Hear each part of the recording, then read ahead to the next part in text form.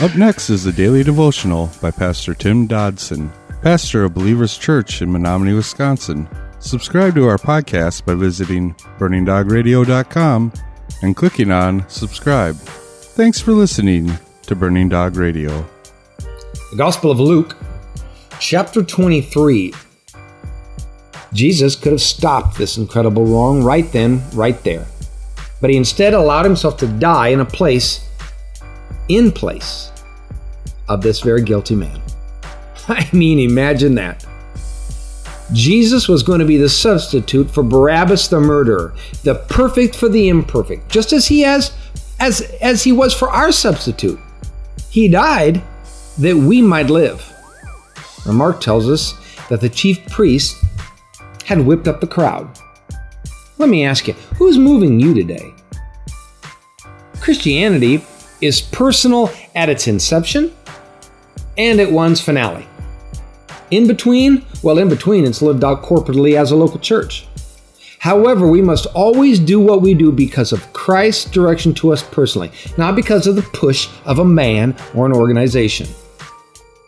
Verse 22.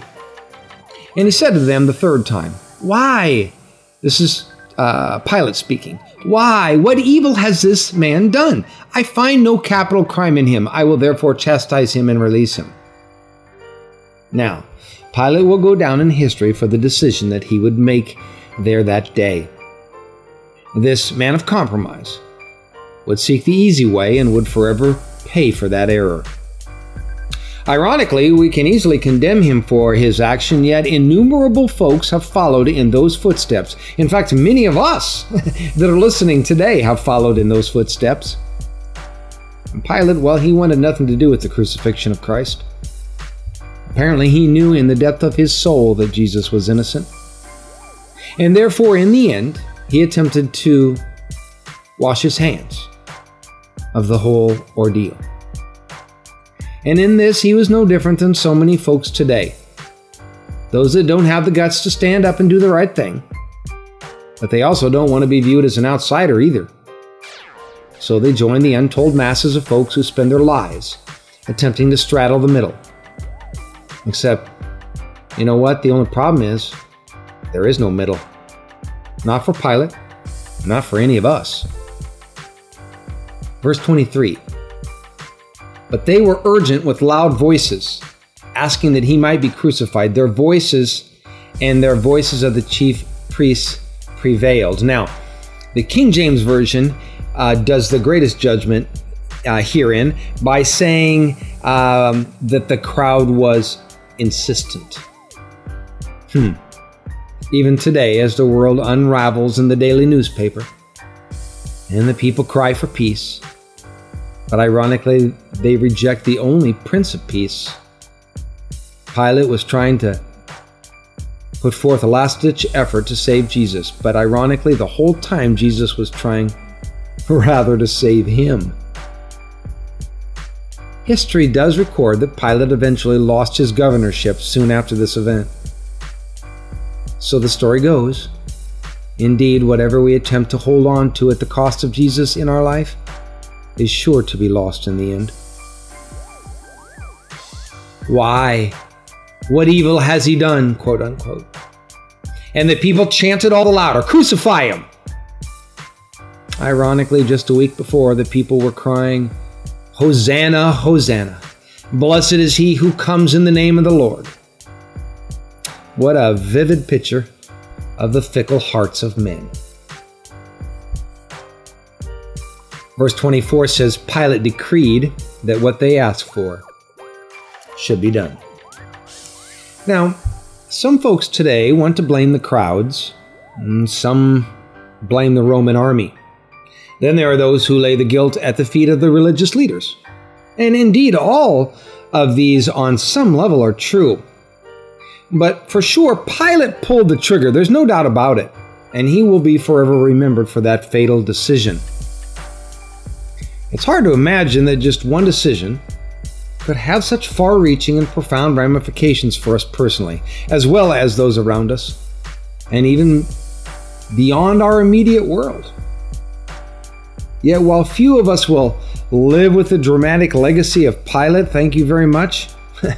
Many of us know the price, indeed, of a bad decision made in a moment of compromise. Pilate, he bowed to the pressure of others. But you know what? In reality, he fell, finally, to the pressure of his own flesh.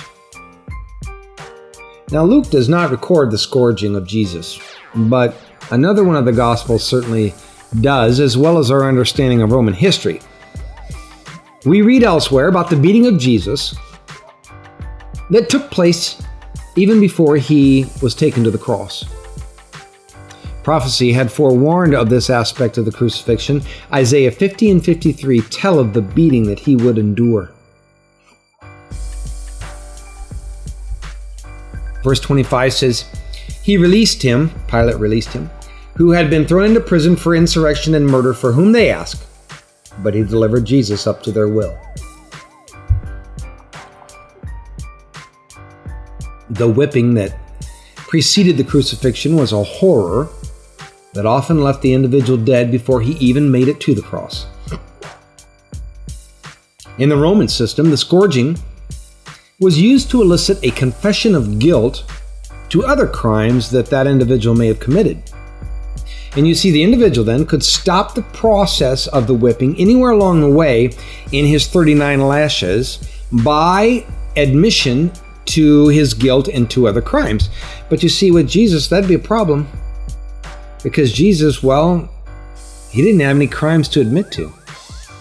So he stood silent as they beat him over and over and over 39 times. And he said nothing. The tool that is used in such whippings is actually a cat of nine tails with bits of glass and pottery embedded in the ends of the leather. So as it wrapped around the victim, it would rip open the flesh, exposing bone, muscle, and organs. Once again, most people would never survive 39 lashes and they would actually die right there. However, Jesus did not. No, because he had an appointment with destiny. Now, some folks today have the innate ability to remove themselves from this horrific scene. They're able to make light of it or ignore it altogether. But I, however, am not one of those people. Verse 26 of our text says, when they led him away, they grabbed one Simon of Cyrene coming from the country and laid the cross on him to carry it after Jesus. Now, please note that Jesus carried his cross. And you know what? Today he's asking no less of us. For the cross is a vehicle of death, and we are to die to this world, and to all that would keep us from a discipled walk with him. Luke 9:23 says, he said to all, if anyone desires to come after him, or come after me, let him deny himself, take up his cross, and follow me. That was our daily devotions by Pastor Tim Dodson. For more information about Tim Dodson and Believers Church, visit jfbelievers.com.